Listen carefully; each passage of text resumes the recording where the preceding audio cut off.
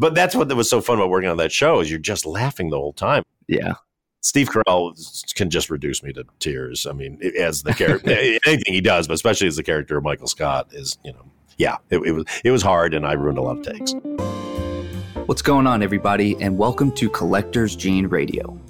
I'm your host, Cameron Steiner, and I'm joined by my co-host and brother, Ryan. This is all about diving into the nuances of collecting and ultimately finding out whether or not our guests have what we like to call the collector's gene. That's right. And as always, please subscribe and leave a review for us. It truly helps. We hope you enjoy the pod. Let's go. Our guest today is someone you probably know from the movies and TV series Bridesmaids, The Office, Freaks and Geeks, The Heat, Spy, Heavyweights, Welcome to Flatch, The School for Good and Evil, A Simple Favor, the list goes on. But what you might not know about director and actor Paul Feig is that he's got an extensive suit and walking stick collection. In fact, he's one of the few left in Hollywood that still dresses up for work every day, no matter what the movie set looks like. On the heels of launching his new cocktail book titled Cocktail Time and his gin, Arding Stalls, Paul has really created a life around the things that he loves. I mean, just check out his spread in the Rake magazine.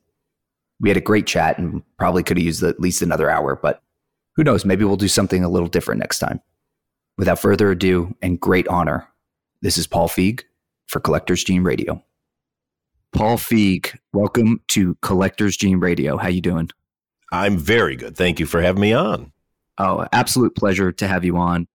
When I started this podcast and got to learn a little bit more about you, I've known you as what you do in your professional life, but as I got to know you more through the things that I love, this was supernatural. But I think we have to start off definitely by mentioning the new book before we forget, Cocktail Time. I just got my copy the other day.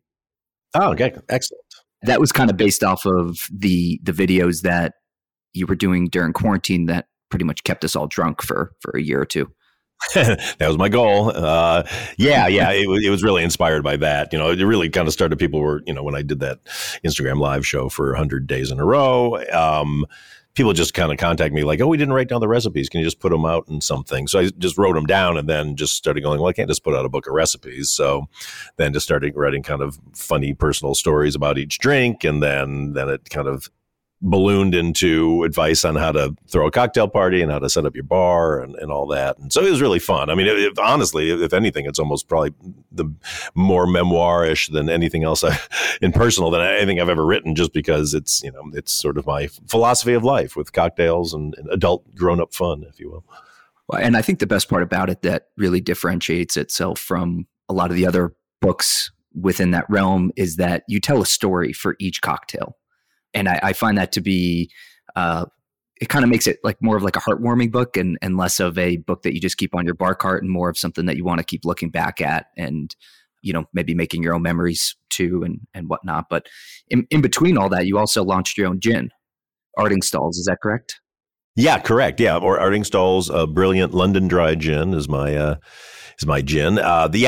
We've been working on it for 6 years now, and it's out. It's just kind of slowly getting out into the world. It's in, we're all over Florida and Texas right now, and like Louisiana, I think we're in there, and we're coming into California. But if you go to ardingstallsgin.com, you can mail order it from a lot of places. But I won't be happy until we're in every store in the land. But we're also penetrating into the UK too. So we just got a new distributor there. So and that's a great gin market over there. Yeah, they like their gin. That's great. Well, I wanted to make sure that we talked about that first before we forgot, because there is a lot to talk about today. But for most people that know you, they know you for movies and TV shows like Bridesmaids and The Office and Spy and The Heat and my personal favorite, Heavyweights. But what a lot of people don't know about you is that you are probably best dressed guy in Hollywood, and you're bringing old Hollywood back. I feel like that's your mantra. Trying, yeah. I love those old pictures of all the old directors. I mean, Hitchcock and John Ford and Howard Hawks and all them, and you see those pictures from the sets in the 30s and 40s, and people were wearing suits and ties. The crew guys had like a tie on and their sleeves rolled up and trousers. And I just thought it was cool. Like I always kind of, when I watch a movie, go like, oh, I kind of wish everybody I'd like to think everybody who made the movie kind of looked cool while they were doing it, not just guys in sweatpants and shorts and all that kind of thing. And what made you want to bring that back and be that person? Because it's really not common now. No, it's very not common. Hardly any of us do it, really. There's a few of us, I think, like Darren Aronofsky and Chris Nolan and Sam Raimi. It feels unnatural to, when you're the director, you're the boss, and you're in charge of all these people, and you're in charge of the, captaining the ship. And, I always say if I get on the ship and the captain was wearing sweatpants, I'd get off the ship. So it's really, it's a sign of respect for who you're working for. It makes me feel more in charge. It makes me look more in charge. And I just don't feel comfortable in really casual clothes, especially when I'm working. Right. So it's fun. It's a uniform of sorts, but it's a ever changing uniform because I got a million different suits. Yeah, it's so funny. I remember with my middle brother, he works in your industry in Los Angeles, and I remember one of his first jobs forever ago. I was visiting him in LA, and he had a bunch of interviews in Hollywood for some PA jobs. Mm-hmm. And he put a suit on for the interviews, and they grilled him so hard for his outfit. Yeah, I remember they were so upset. It was like it reminded us of the scene in Step Brothers when they wear the tuxedos to the job interview. It was fun. Exactly. Well, but that's kind of what my big issue with LA is that they would give somebody a hard time for doing that. Because it's what I call out here the tyranny of the casual, which is it's like, oh, if you try to dress nice, clearly you don't understand that out here it's very casual and it's cool to not dress up. And it's like, fuck that. I don't like that. I like people dressing up. Like, what's the problem with if a cat wants to show up in a suit, man, then like let him do it. It's up to him if he's willing to get it dirty or whatever. If he's got to run around, so be it. But no, they really that happened to me. I mean, for me, it was I would when I was doing Freaks and Geeks and all that, I was kind of reconnecting with sort of a past that I never had. Like, when I was in high school, actually, I actually dressed really nice. But for some reason, since I was working, this thing with the Freaks and the Geeks and all that, I, was wearing jeans and a T-shirt and, just like an Oxford shirt over the top or whatever, very casual, and would go to these meetings after Freaks and Geeks was gone, on other shows and things I was pitching. And I'd be, my jeans and that whole outfit, but all the executives would be in suits and ties. And I was like, I don't like this power dynamic where I'm clearly the sort of the artist who's begging for them to make a project and they're sitting there all cool. So I was like, well, you know what? I'm going to start wearing a suit and tie again. That's what I used to do when I was younger. And so I went and got a bunch of suits and showed up at these meetings. And for some reason, the minute I showed up at those meetings, all these executives decided they were going to wear jeans and T-shirts and tennis shoes. So the first time I walk in, I'm in a suit. They're not. And of course, I become the weirdo, because like, oh, clearly you don't know. And it's like, well, you changed the rules just like a week ago. So don't make me feel like a dummy. But then I was like, you know what? I don't like, I like the way I look. I think I look like an adult. You guys look like, you're trying to look younger than you are. So, who's the dummy? So I just said, screw it. I'm just going to stick with the suits. So what was the point in your life where you realized that you love suits so much and that when you grow up, you want to wear suits and be an adult, essentially? Well, I mean, when I was really young, when I was a kid, I wanted to be an adult. I didn't like, I mean, I liked other kids, but I didn't necessarily like, being a kid. When I'd watch TV, when anything like with kids in it, like kids programming, I just had no interest in. I wanted to watch adults. I liked watching Monty Python, and there's these, really funny adults being weird, but they're wearing suits and ties and, formal British, bowler hats and all that kind of thing. And also, I was a big Groucho Marx fan and had read a biography about Groucho. when I was a kid, and it said that Groucho never trusted a man who didn't dress well. So, onto that, I'm like, oh God, well, I must dress well so that Groucho would like me. Yeah, exactly. And then I'd watch a lot of old movies with my mom from the 30s and 40s, and Cary Grant, and Fred Astaire and all that. And it just all kind of made me go like, oh God, look at that. These people look so good. Like that looks cool. Cary Grant, like in His Girl Friday, where he keeps buttoning this like double-breasted suit, looks like the coolest guy in the world. It's like, I want to look like that. I don't want to, look like a teenager or whatever. And so, yeah, so it kind of was the coolest guy in the world. He really was. I mean, God, I mean, him, and then like Marcello Mastroianni, when, you watch like 8.5 or Dolce Vita or any of that stuff, these are just cool guys, and they just kind of owned it. They, they're also, really handsome, which is something, I don't have going for me, but the suit makes you look a little bit better. I'll tell you that much. It always helps. It always helps. It's, the frame is as important as the painting. Do you remember what your first suit was that you ever got, in that moment of getting ready to put it on for the first time, and whether you were 6 years old or 35, feeling like an adult, like you had remembered that you wanted? Yeah, I think I was like 8 or 9, and it's probably when I read that book and about Groucho. And so I said to my mom, I want to get a suit. And she was like, oh, great. I was an only child, so I was definitely had that relationship with my mom where she would, kind of a little Lord Fauntleroy a little bit. So she packed me into the car, and we went off to the good mall. We went all the way across the other side of Detroit to this place called the Somerset Mall, which was where all the fancy stores were, like Lord & Taylor and Saks Fifth Avenue and all that. And so we went in, I think it was at Saks, and saw this in the boys department, a Pierre Cardin 3-piece suit, which was kind of this big kind of like plaid thing that was very 70s, very like Johnny Carson in the day, if anybody remembers who he is. And any of the older folks, exactly. Yeah, and I remember getting that and putting it on and just feeling like $1 million. Like, wow, this, I look cool. I probably look like a ventriloquist dummy, but I thought I looked really cool. But my father was infuriated because, he's so mad at my mom about it. He's like, he's going to grow out of it in 3 months, and how much did that cost, and blah, blah, blah. And he's right. I did grow out of it pretty quickly, but man, I was like, I ruled in that suit for the 3 months that I could wear it. But isn't that kind of like the best part about suits, is that same feeling that you had with the first suit of feeling like $1 million, you get that feeling still each time you get a new suit, I'm sure, because I get that feeling. Oh, totally. I mean, I get it every time I put on a suit every in the morning. I just feel better. The days that I'm casual or either working at home writing, and so I'm like, I'll just keep jeans and a flannel shirt on or something. I just don't feel.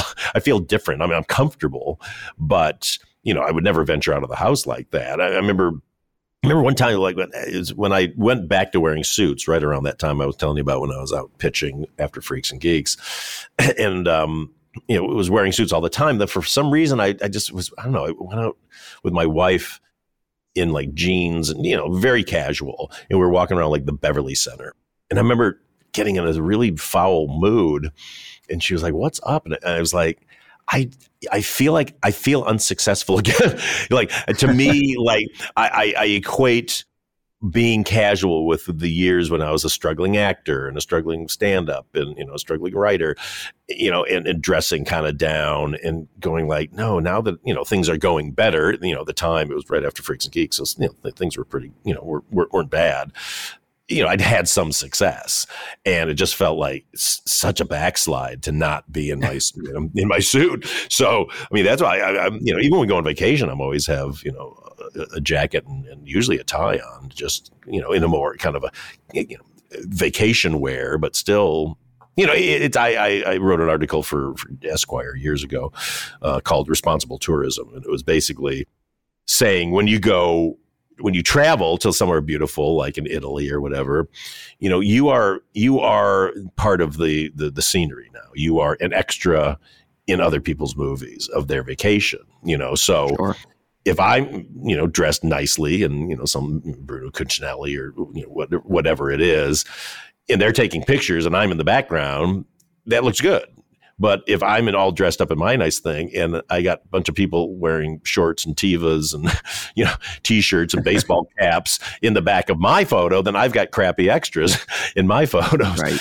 And it kind of takes the glamour of a glamorous place away. So, I remember when I was in high school, I had a French teacher, and he would go like, "Oh, when you travel, you always have to dress very comfortably because of the cobblestone streets, and always wear the walking shoes and all this stuff." And I was like, "Oh God!" Like back then, I was like, "Oh, that's not going." Yeah, exactly. It's not. That doesn't sound fun at all. Like, really, I just got to dress like. Guess I'll never travel again. Yeah, exactly. Where can I go where people dress up, where you don't have to, where there's no cobblestone streets or something? Right.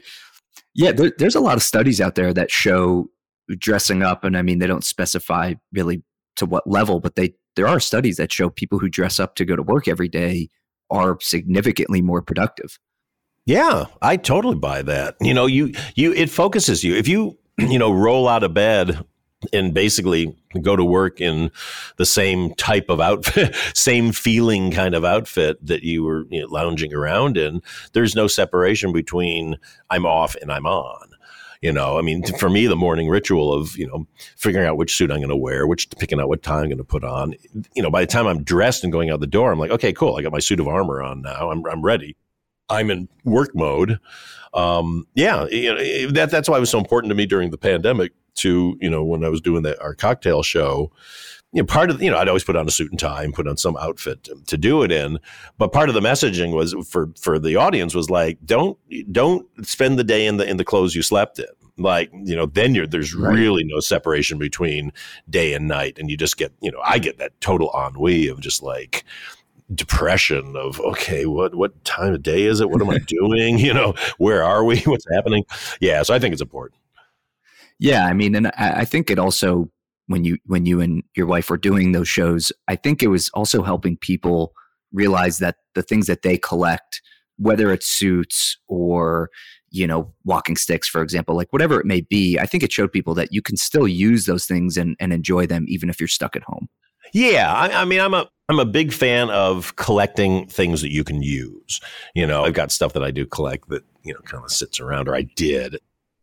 Anything from like Pez dispensers to snow globes to. Those are the best. Yeah, exactly. That's, it's kind of entry level collecting, but it's fun. But it just becomes clutter at some point. If it makes you happy and it's up, then that's great. And, that's really fun. And, I collect. I mean, anything from figurines, like the action figures, any of that stuff, all the stuff we nerds love to collect. Sure. That's fun because it's kind of there and it makes you happy when you see it. But I think there's nothing better than like kind of getting stuff that you can use. When I started collecting walking sticks, antique walking sticks, my first thought, the first time I got my first one back when I was in my 20s was like, I want to use this, but back then it was kind of like, yeah, I'm going to look like a weirdo, like guy in his 20s walking around with a walking stick is a little affected. Not that I should have cared, but I did. But over the years collected, I've got almost 100 now, but always I don't collect any that I can't use. Like if they're too short for me to use, I don't get them. If they're like kind of bent or not in great shape or the handle's loose, I won't get them just because I want everything to be usable. Sure. Yeah. And I mean, otherwise at some point the joy is superseded by the idea of just owning something. Yeah. Yeah, totally. Then you're just kind of hoarding, in a way, which also there's, it's just something, it's like when you hear about, some famous painting that gets bought by somebody and, they just put it in their apartment and, or house or whatever it is, that's fine if they see it, but you're kind of like, oh gosh, but you're really hiding that from the world, that like these things kind of exist to be enjoyed by people, so there's something kind of sad to me about that kind of thing just getting locked away just because you can collect it. Right. But when it comes to suits, they're an easy thing to collect and hold on to. But do you ever find, a lot of people have this like one in, one out philosophy. And I'm sure you don't have that with suits, but is there ever a time where you're like, okay, I just bought 10 suits. I have to get rid of something? I mean, it's more my wife is always like, okay, you got to clean something out. But like what happens is, when I do that, that, some of your shoes. Yeah, exactly. Well, good for the goose, good for the gander. Yeah. No, but when I've done that just to try to clean out some space, then I've always kind of regretted losing that thing that I gave away because, my grandmother used to define fashion or style as she said they come up with a style or fashion, and when it goes out of fashion they put it in a barrel, and so they just keep doing that. Every time something goes out of fashion they stack it in this barrel, and then by the time the barrel's full they turn the barrel over and take it off, and then they just start pulling from the bottom again. And it's so true. I'm 60 years old now. I've seen styles they just are cyclical, they'll just come in and out of style, but they'll always come back. And so there's nothing worse than when you're like, oh man, I used to have the greatest thing like that you see them selling now, whether Right. it's anything from like a fringe jacket to pair of shoes or like, wider bottomed jeans or whatever it is. And so I guess for me, it's just like, I'd rather just hang on to it all as long as I got room. And, I tend to have enough room to do it. But actually, like the suit I'm wearing right now is from when Ralph Lauren used to do this Black Label collection, which was more of a slimline suit. Yeah, kind of like in a 60s, 50s style with a thinner lapel. And I love them. Stuff. Oh, it's really great stuff. And so I collected had a lot of that I wore all the time. And then it kind of went out of fashion. The jackets were kind of too long a little bit. And the lapels. Wider lapels came back. Yeah, exactly. Tom Ford brought the big 70s ones back and all that. So, but fortunately, I didn't give those suits away, even though, it was being goaded to get rid of them. And like a year or two ago, I have this tailor, named Mario out of Beverly Hills. And I found out from him, he'll like modernize suits. And so I took all these suits in and had him just cut them a little shorter, just enough stuff to make them slightly more, not contemporary, because I don't like stuff that's in fashion or out of fashion. I just wanted to be like, just look good. Yeah, just got to look good. Totally. And so I'm wearing one like right now, and it's like, I'm so happy I didn't give these away, because now every time I put one of these on, I feel so good. They don't make them anymore. They use really good fabrics. They're super comfortable and they look really good. So, it makes it very hard to go like, oh, we'll get rid of this, because, I'd say, I'll regret it. I would assume it's pretty hard when you're on set and making a new movie or a TV show to let the costume designers kind of steer the horse. And I'm sure you have a say in it, but at some point things just have to mesh to the character and less to like a personal style of yours. Do you ever have that feeling? Yeah. Well, I get really involved with that. And I have, great costumers I work with, especially my last 4 movies now has been with Renee Kalfas, who, did Simple Favor and got so much, notice for that. And, but that was Blake Lively looking at me in my 3-piece suit and going like, I want to dress like him, So I actually seem to inspire a good amount of costumes. Even Charlize Theron's costume in the School for Good and Evil, my new movie that's out now on Netflix. She was looking at me in my suit and goes like, I like that kind of tailoring. And so, we came up, Renee and the gang came up with this really cool fitted, tailored kind of suits and long coats for her. So I feel like I do get to put my imprint in there. But I love just creating the right look for the story and for the characters. But, if we can ever, Renee and I are always constantly like, how can we start a new style? How can we start a new fashion? Whether you do or not, you go, like, oh, cool. Let's just kind of come up with something that people haven't seen before. And so it's like catnip to me. I love all that stuff. That's great. And she also used one of your walking sticks in that as well. Is that correct? Yeah, that's correct. Yeah, it was I use my walking sticks when I'm directing just because it's a weird affectation. I like to have it. It's easy to point stuff out to people with. But yeah, I had this really great skull one for like 100 years old. It was like from a medical student or something. And Blake's like, I want to use that. I was like, oh, well, Blake, you have to know how to walk with one. You can't, if you don't walk with it right, you look like an old person, blah, blah, blah. She goes, well, just show me how to do it. So I, well, yeah, you put it down. If you're not getting the hint, I don't want you to use it.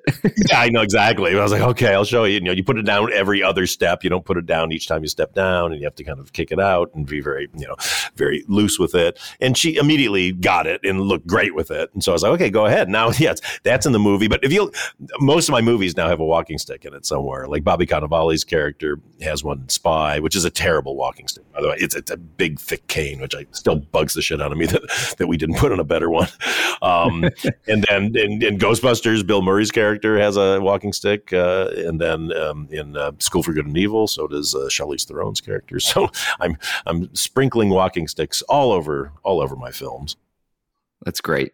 You once talked about how Judd Apatow kind of turned you on to this, like requesting maybe something that you would like to own instead of a financial gift, if you will, for an engagement that you do that's not your own.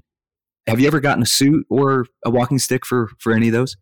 Well, I got a suit once. It was more, I was working on a project with Working Title right after Bridesmaids that I didn't end up doing, but I was kind of deep in with them doing rewrites and all this stuff. And I was in London, living there, preparing this. And it was Eric Fellner who runs Working Title. He said, you've been working so hard. I really want to, do something nice for you. Said, I've made an appointment for you to get a bespoke suit on Savile Row. I was like, what? I've been waiting my whole life. Yeah. All I've ever heard, is like, the greatest thing you can get is a bespoke suit from Savile Row. So he set it up, and I went to Anderson and Shepherd, which I'd never heard of at the time, but they're one of the most famous. To beat. Yeah, totally. They make make Prince Charles, or now King Charles, as I should say, suits, and but started making all for the military, and beautiful, good tailoring. Yeah, so I went and had that first one made, and I mean, talk about your first taste of heroin. And now I've got a lot of bespoke suits because I've just made the decision. I'm just going to do it because they last forever. That's the great thing about a bespoke suit is it's never in style, it's never out of style. It always looks good, and they will let it in, let it out, fix it, anything for the life of the suit. So it's actually, even though it sounds expensive, and they're not cheap by any means, but they are kind of like, they last forever. They literally last forever, as long as you're the kind of person that just doesn't need to just turn over your fashion all the time, which that's definitely not who I am. Well, and I guess the good thing about how many suits you probably have and wearing them every day is that they're not getting that beat up as if someone had 5. Yeah, exactly. No, totally. They're not workhorses. Because the thing about a suit is you're really not supposed to clean them more than like twice a year, which sounds disgusting. But if you think about it, you don't really, unless you're really sweating your ass off or whatever.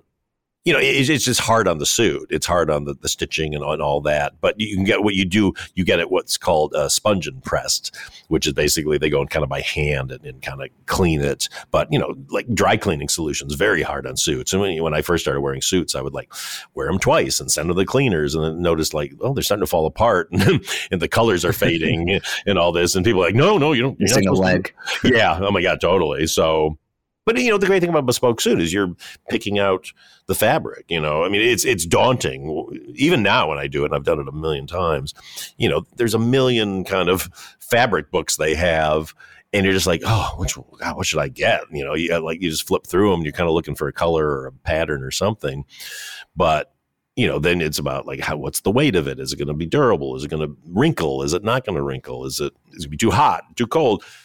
All that stuff. And is it going to be comfortable? And I've got burned a few times. Like you kind of get so into all this stuff and you're feeling it, but you don't really feel it because you don't get to put it on your body. You know what I mean? And it's not until they make it and you put like the pants on and you're just like, oh, these are kind of scratchy, or these aren't, some are just so comfortable. And then other ones you're like, oh crap, sandpaper. Yeah, a little bit. Yeah. Kind of a twofold question. One, do you have a suit that you would say is the most sentimental? And 2, is there a suit that you're dying to have made that you just haven't taken the leap yet on? I mean, the sentimental one for me is probably that first one that I got from Eric Fellner, just because of my first bespoke suit. And it's a great suit because There was a guy at Anderson and Shepherd named Mr. Hitchcock, who was the original, been there forever guy that makes the jackets. Because there's like people who just make the trousers or the pants, and then there's jacket people, and like the jacket person is sort of, that's like the real artist, because a jacket is so finicky to get right, and so this one was made by him, and so I do love it. It's I've had it so long now, it's been 12 years, and you start getting shiny pants. That's the thing, like the seat of the pants start to get shiny just because, you're sitting and moving around so much over the course of the years. That's why that's what you always hear about, like getting, a jacket and 2 pairs of pants. It's because of that. So you don't wear down the pants as fast. Sure. But I never think to do that. Now I wish I had. And then as far as ones, there's just so many bespoke houses that I want to go to. There's this tailor named Terry Haste that all my friends in England, from the Rake magazine, he makes them their suits, and they're beautiful suits, and they have a real cool style to them, a little wider lapel, a slightly more flare to them, which is really cool. So I'd like to get one from him, but one of my dreams was to have a Cifanelli suit made. Lorenzo Cifanelli, they're out of, it's an old house, but Lorenzo. Amazing stuff. Yeah, amazing stuff. So you and Waco have become really good buddies, and he tossed you on the cover of one of the issues of the Rake, which I'm sure was a pretty big honor for you, and I'm sure as well him, as you guys have become really close. Yeah, Way is the best, and it was a huge honor for me. I don't know how honored he felt having me on there. I still joke with him. It was probably the lowest selling issue they ever made, but it was really cool to be on there. Yeah, Way's just become such a good friend and such a great supporter, and we really just kind of really love each other. And for my 60th birthday that I just had a couple months ago in Capri, Italy, Way and in some of our group from the Rake, Rake readers, like Sherry, Ahmed Rahman Sherry, who goes as Time Mechanic on Instagram, who's sure the foremost watch collectors of all time, and Andrew Loren was there, and our friend Mo Capolata. They all came out and they brought me a watch, a Cartier, that new Cartier tank, the very small one with the black face with no numbers or anything on it. It's amazing. It's fantastic. And it's this beautiful little dress watch. One thing I don't have, I collect so many sports watches that I don't have any real good dress watches. And so, yeah, they gave it to me. It was engraved on the back with the name of our group, La Serenissima, and the date of my birthday and all that. So, yeah, so Way is really he's the most wonderful guy. Yeah, it seems like he's friends with everybody, and he did his best to document that birthday party of yours. So it was nice to follow along for a bit. Yeah, no, he's an aspirational guy. I look at all the photos of him traveling the world and you're like, God, I wish I was Way. Like, I think I have fun, but I go like, wow, Way really has a good time. Let's talk walking sticks for a bit. Yeah. And they're not walking canes until you need them to be. Oh. I learned that from you. It's kind of a natural progression for someone who loves suits and essentially collects them, in your case, to go, then collect ties with them and the pocket silks and the lapel pins and watches and cufflinks, etc. But I feel like the walking sticks kind of takes it to a whole new level.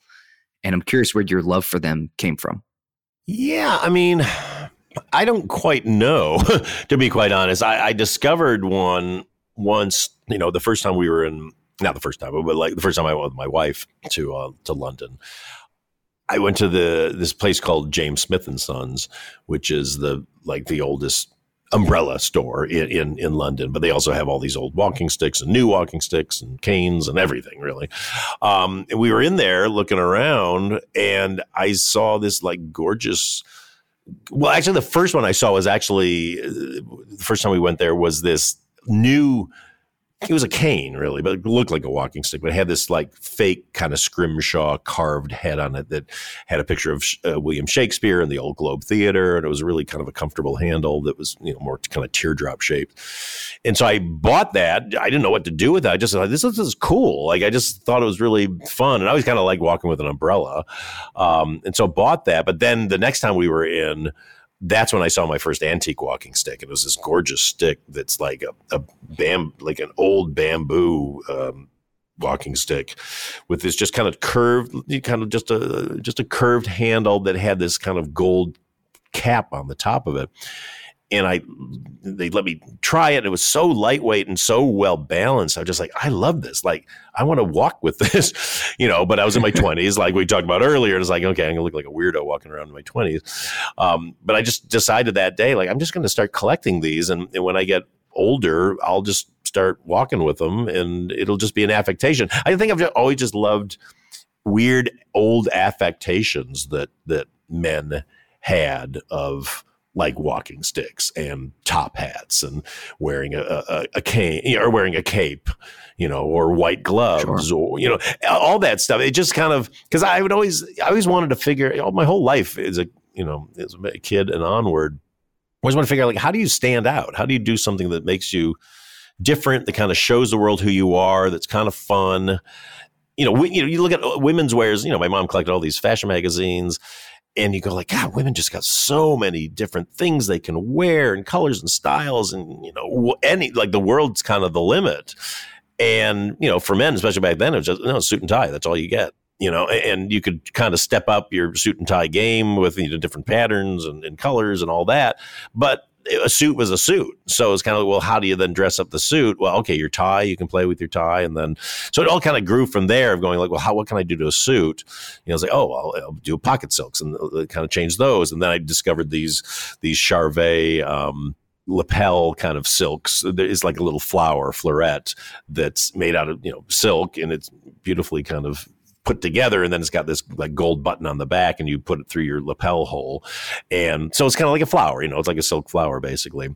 So that, so it just kind of kept adding on, but going like, there's got to be something more, and that's what's like, a walking stick. That's what you could add into it too.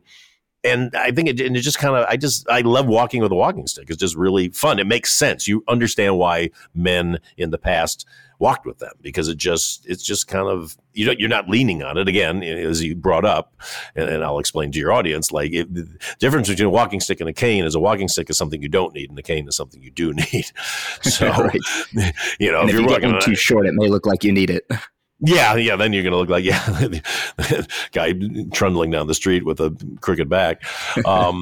Yeah. So, but it's fun. There's something kind of jaunty about it. But you got to know how to walk with it, and you got to know how to own it when you walk with it. I remember years ago in Beverly Hills, for some bizarre reason, some guy was walking. He was not that much older than me, so he was probably in his 30s at the time. He was dressed really nice, but he had this really thin walking stick, but he was walking with it in the weirdest way. Like, I could tell he was nervous walking with it. So he was kind of like swinging it back and forth really fast and kind of tapping the ground with it and all this. And it was so unnatural. I was like, oh man, the guy's doing it, but he's not comfortable with it. So just going like, okay, if you're going to do it, you got to really like make it a part of you. Like, you own it. And he just looks in pain. Yeah, he did. He looked so like nervous. It was the weirdest thing. I was like, if you're going to do it, man, just do it right. Yeah. Just don't think about it too much. Yeah, exactly. Just own it the way that Jimi Hendrix would own his guitar when he would play it. He would just, take control. For sure. And so you mentioned you probably have like over 100, would you say now, of these walking sticks? Yeah, I'm probably right around 100, maybe a little less. But I got them broken up all over the place. I got most are here in LA, but I got some in New York, and I got a bunch in London. So, yeah, they're all over the world. Are you sourcing them for your collection on a consistent basis? Are you looking at places like eBay and other auction houses, or are you just waiting for the right occasion where you pop into a store and find one, like the old, when you first found them? Yeah, now I kind of just lay in wait. I used to go on eBay all the time, but I had a lot of bad experiences because you would get them and like the top would be loose, and I had a place that could fix them, but it's like, if they're not structurally sound, I don't know. I just don't like things that aren't solid, or do you have to fix? And then sometimes you'd get them in like there'd just be just enough of curvature on the stick that had gotten warped a bit by whatever, circumstances or that it was sitting in. So yeah, now it's really, I just kind of wait for places to find it. Where I got a ton was when I was doing the movie Spy. I was living in Budapest, and there was this street called Falk Street, which is named after Peter Falk's family. Like, the Falks were famous, I guess, Hungarians. Wow. Yeah. There's even like a statue of him as Columbo on the street. It's the Budapest version of Rocky. Yeah, very much so. Very much so. It's actually pretty cool. But there's it's a 2-block long line of all these old stores.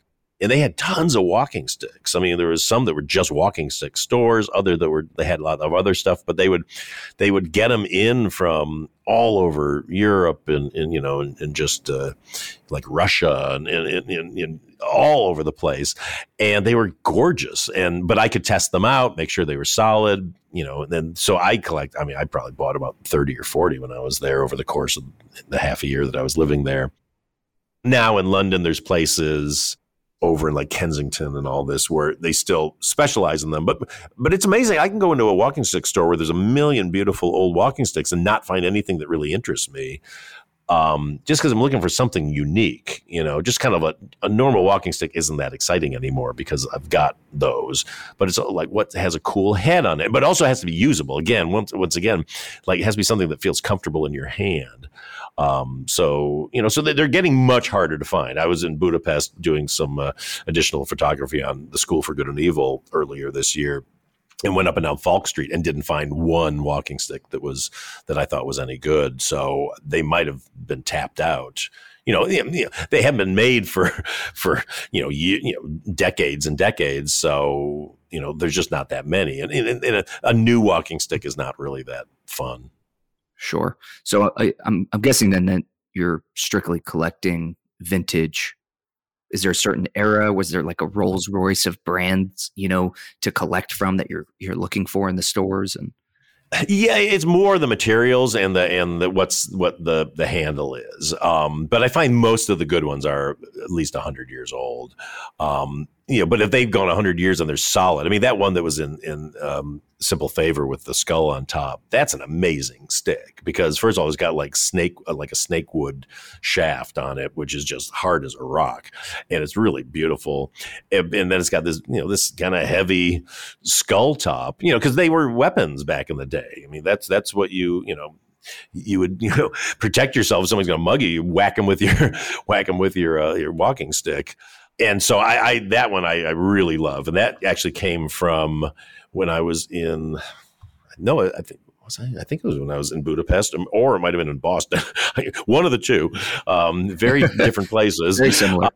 Yeah, exactly. Oh, no, it was in Boston. It was in Boston because my wife found this store that she liked to buy from that had jewelry and old clothes and stuff. And it turned out the woman's father was a foremost collector of old walking sticks. And so he showed up in my hotel room one day, like an arms dealer from those movies, where they bring those cases and they open them up and then they like lay these things out, but it was, instead of guns, it was all the walking sticks.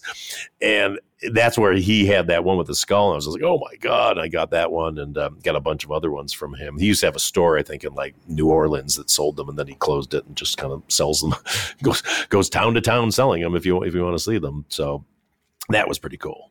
Amazing. All right. I got a few movie questions for you here and TV show questions rather, before we, get into the Collector's Gene rundown. I had a lot of friends and family that were pretty excited that I was chatting with you today, so they were firing off questions to me. So nice. That's nice. Let's try and see if we can get some answers out of these from you. But first one is, how hard was it to get through the dinner party scene of The Office? Oh, that episode! Oh my God, that was, we laughed so hard. I mean, that's, a lot of those outtakes are out on the internet now, especially when he's giving the tour. I watch them all the time. Oh, I mean, us with that little tiny TV we could not stop laughing. I mean, it took us forever to get through that scene, and then the crappy table with is that pine? All that. It was just, but that's what was so fun about working on that show is you're just laughing the whole time. And yeah, I always have to put myself way off the set because I'll just burst out laughing all the time. It just Steve Carell can just reduce me to tears. I mean, as the character, anything he does, but especially as the character of Michael Scott is, it was hard, and I ruined a lot of takes. Understandable. All right, what's your favorite scene from Heavyweights? Now, I was only an actor in Heavyweights. I was not involved in the creative process, but gosh. I mean, the big food orgy is clearly was a lot of fun, where we're all the best. With all the fireworks going off and anointing myself with chocolate sauce. That was really fun because I remember I was just trying to make Judd and Steve Brill laugh, by just going as outrageous as I could. So that was a good time. Who would you love to work with in Hollywood or in your industry that you haven't had the chance to yet? Oh, it's so hard to answer that question because there's so many people I'm dying to work with. I mean, it's the list is as long as my arm. I'd love to work with Meryl Streep, obviously. I'd love to work with Jennifer Lawrence. I love her. But I mean, it's just hard to say because there are so many people that I haven't gotten to work with. Julia Roberts, we've run into each other at parties and you go like, hey, we've got to do something together. So it's nice. I'm in a nice position where I kind of, know these people enough where they know my work enough. But the problem is every project just sort of dictates to you who should be in it, and you just gotta listen to that. But no, the list is just too long to even mention. In Bridesmaids, the scene when Helen's stepkids walk up to her and she asks them for a ride home, and they just tell her to fuck off. Was that scripted, or did you guys just basically tell her to tell them off? No, that was actually in the script. That was, but the girl who plays the daughter was a girl that lived in our neighborhood here in LA, and my wife was friends with her mom, and that girl came over a couple of times. I was just like, that girl's so funny. She just was so funny to me because she was just this really kind of confident kid who just had this attitude, but was really sweet. And I was just like, would you want to be in a movie? I said, no, okay, sure. So yeah. So I get so happy every time I see her in there and she gets a big laugh, That's great. For Spy, you actually really crafted an awesome spy story aside from, the absurd scenarios and the hilarious dialogue. But, James Bond was obviously always the best dressed, and spy movies always have that vibe. And is that kind of where you drew, a little bit inspiration and drew that, I guess what drew you to that genre? I've always been kind of a James Bond fanatic, and for years, would say like, God, if I could do anything, I want to direct a James Bond movie, and then slowly, as my career was going well, but to go like, okay, no one's ever going to let me direct a James Bond movie. It's just not going to happen. Also because they just don't tend to hire American directors for those. They usually want a Brit. But then I was like, well, I work with all these funny women. Why don't I just write my own? And that was the genesis of it, really. It was just like, I just had seen I'd seen Casino Royale, 10 years prior, or not 10 years, probably 5 years prior. But Skyfall was out at the time, and that was doing really well. And that was the moment I was like, I got to do one of these. And I was just like, I'm going to write it for, the women one of the funny women that I know, and didn't write it specifically for Melissa. I just kind of wrote it, for somebody who could be funny being awkward and then having to come out of their shell. But I knew I wanted to go into those worlds. That's why I wanted to do a James Bond movie. I wanted to go into these glamorous worlds and have martinis, and have villains dressed really cool and cool cars and all that. And so, but I was able to put my spin on it of going like, okay, what if a real person goes into this world? How's that going to go? And that was really, but I'm very proud of that. That's probably one of my favorite, if not my favorite movie that I've done, I would say. Yeah, me too, for sure. You get to do the Blob one more time. Which suit are you wearing?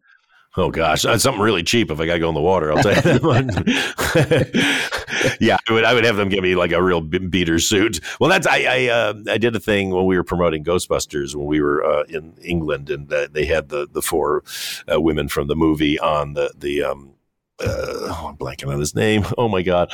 The guy who has people on the couch and, oh my God, I can't believe him.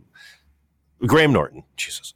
Let me take that again. Take on my old man moment. So when we were in London promoting Ghostbusters, and Graham Norton had the cast, the 4 women on the show, but I'm a big Graham Norton fan. So I was like, can I do anything on the show?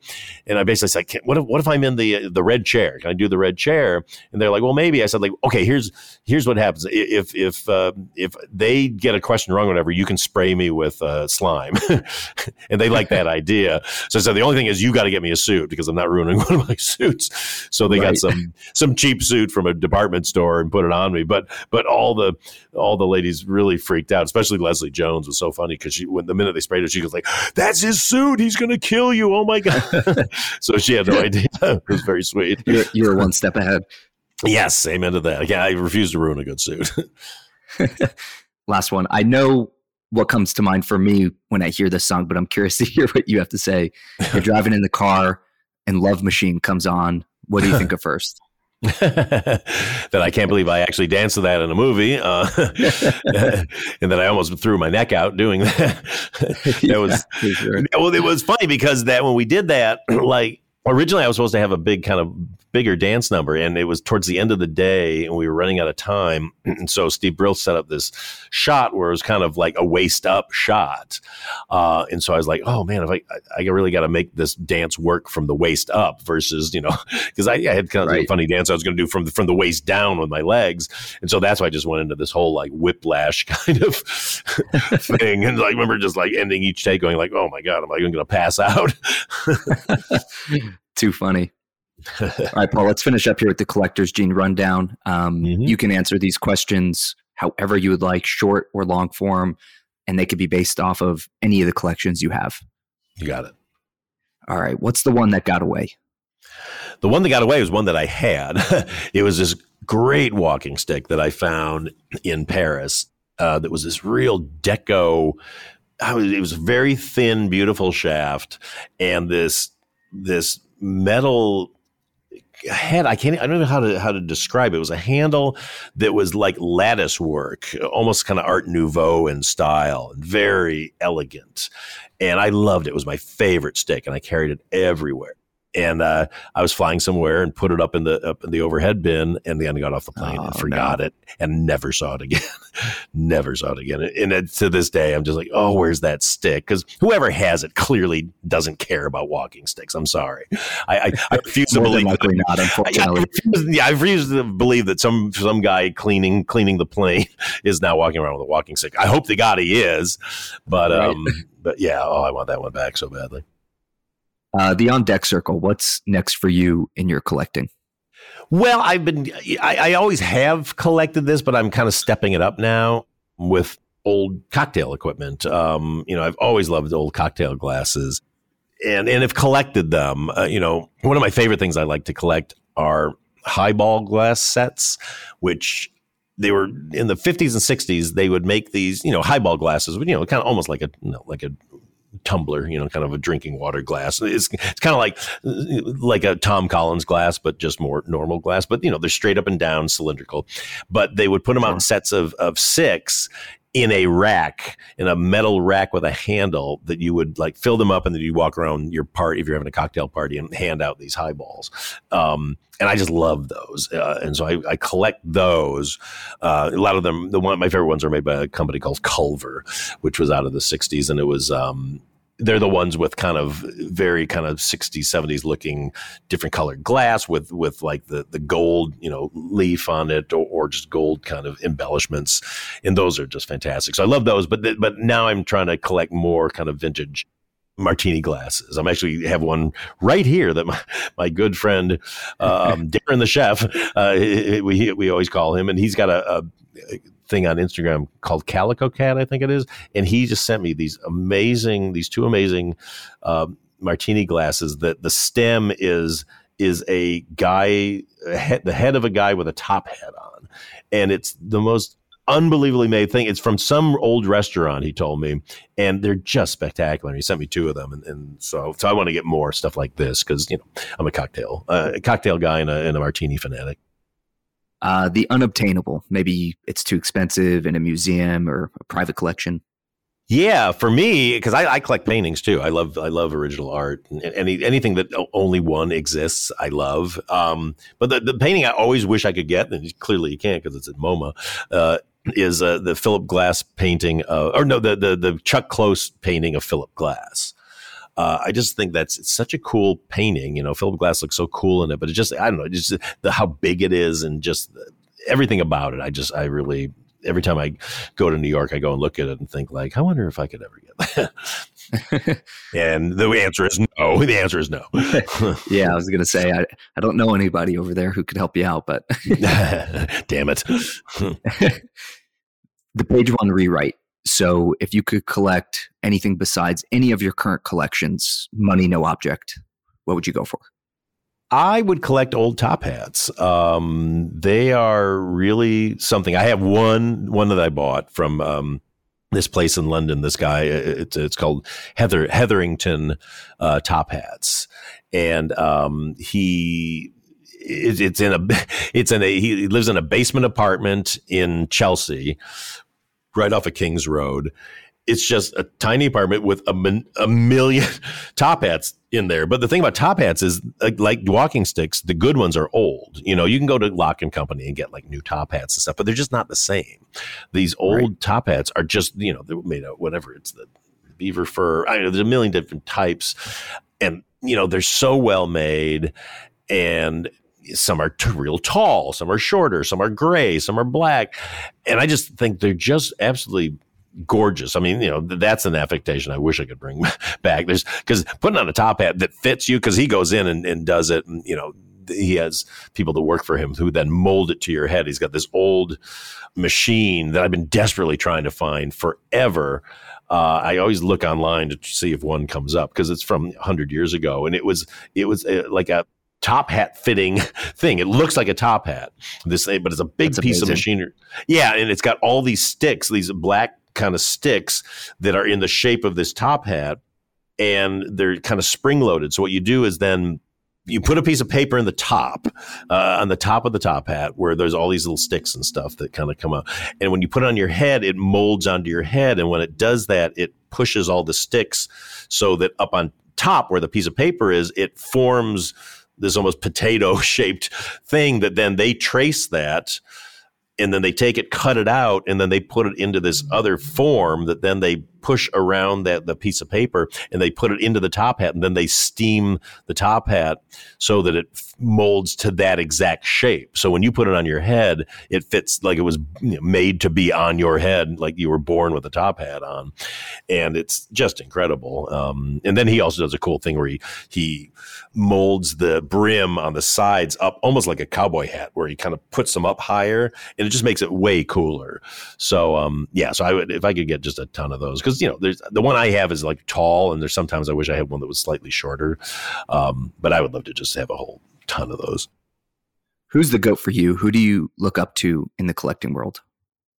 That's a hard one. I'm trying to think, because I know people who collect. I almost don't want to say their names because they have like a lot of really expensive stuff. So I'm always afraid I'm going to send some robbers to their house or something. But, I've got some friends who collect, who have massive watch collections. And I just go, that's really cool. I got way more watches than I should have. I do love collecting watches too.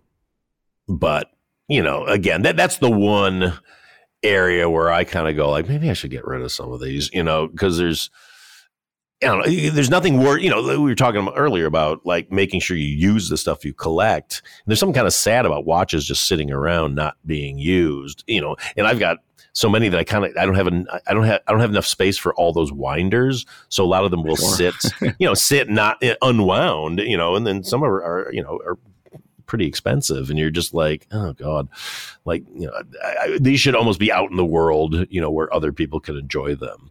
Then I also, when I was younger, I collected guitars. So I still have about 10 or 12 guitars, electric guitars that my wife's always like, why don't you give these away so that somebody who needs a guitar can learn to play it? And I'm just kind of like, oh, that's actually a pretty reasonable thing to request. So, I may eventually kind of weed out my watch and my guitar collection. All right, we'll do an auction on Instagram. Get everybody real drunk, and then we'll start getting some bids rolling in. Now you're talking. I love it. Do you enjoy the chase or the sale more? So the hunt or the ownership? I like the ownership. I actually don't find the chase to be that fun. Because I don't like if you got to either bargain with somebody or if you're just like, is this too much? I'd be spending this. It's all, and then trying to find it. It's always so hard. I mean, sometimes it's fun to go. I love going antiquing and all that. It's really sure fun, but I just much rather just have it again, because I'm going to use it. So, it's when you find it, it's so exciting. But then once it's in your possession, you're like, okay, this rules. Yeah. And you get to enjoy it. Yeah, exactly. Most importantly, do you feel that you were born with the collector's gene? Yeah, I do. Much to my wife's chagrin. I don't know. Once I lock in on something, I think I've got a little OCD. So I just become obsessed with it. And, and it's kind of, it's fun in the beginning for somebody like my wife. Go like, oh, it's so cool. We know what to get them. But then it's like, there's always a point of like, okay, you've got enough of whatever it is you're now into. Stop getting these things. But it's just, I don't quite know where that comes from. I was an only child, so I don't know if that has anything to do with it, or if it's just, we just appreciate nice stuff. And I've always been kind of hate the idea of things getting thrown away, anything that still has a purpose. I always feel that way about people on up, like anything that's just sort of cast aside, whether it's a person or an item that just has a lot of use and life left in it. And that makes me really sad, when I see beautiful old buildings getting torn down, or you find out that something got thrown away that you see a picture of that was so gorgeous and somebody didn't know what it was and threw it away. I think as collectors, sometimes we almost kind of see ourselves as keepers of history and beauty and the accomplishments of past generations, all that workmanship that went into stuff. That's what I love about bespoke suits. Like, those are craftsmen that make those suits. And, there's a whole thing in the bespoke world of like, there's getting less and less people who know how to do it. And, to see any sort of art form like that go away, whether it's through suits or when you're in an old city and you see beautiful carvings on the walls or beautiful stonework, and you just go like, God, they just don't do that anymore. Isn't that amazing? It really is. That they would like the people's ability to do that kind of work would get easier over time with the technology and the programs that we have now, but nobody is doing that stuff. It blows my mind. Yeah, I mean, I think it was a lot of craftsmen coming from other parts of the world, who were coming in and bringing these skills in. And, those skills just ultimately weren't appreciated or just didn't, people didn't care about them anymore, because especially when styles come in and out, and architecture is the same way. If you go super modern, then nobody wants to see old, carvings on buildings and at the top of columns and all that. It's like when you go to Italy and you see these beautiful old villas, and then you drive around and you see all these other houses that look really modern and they got these really ugly windows, and you're like, ugh, why would anybody want that? But you go like, oh, for them, they're tired of looking at all the old stuff. They're like, give us something new that works, So I get it. It's hard, you don't want to kind of judge on that because people got, have to live with this stuff. But you just it's just sad when it just goes away and, is gone forever. Yeah, most definitely. Paul, anything you want to plug here before we wrap up? Well, I mean, my book Cocktail Time is out now, and it's a perfect Christmas gift. It's called the Ultimate Guide to Grown-Up Fun, and it's a really fun. I mean, it's 125 cocktail recipes, but it's much more than that. It's really great advice on how to stock your bar and how to throw a cocktail party, but also just lots of fun, kind of memoir-y sort of funny stories in there. So I'm very proud of that. It just came out, and then if you want to watch The School for Good and Evil, that's my movie that's on Netflix.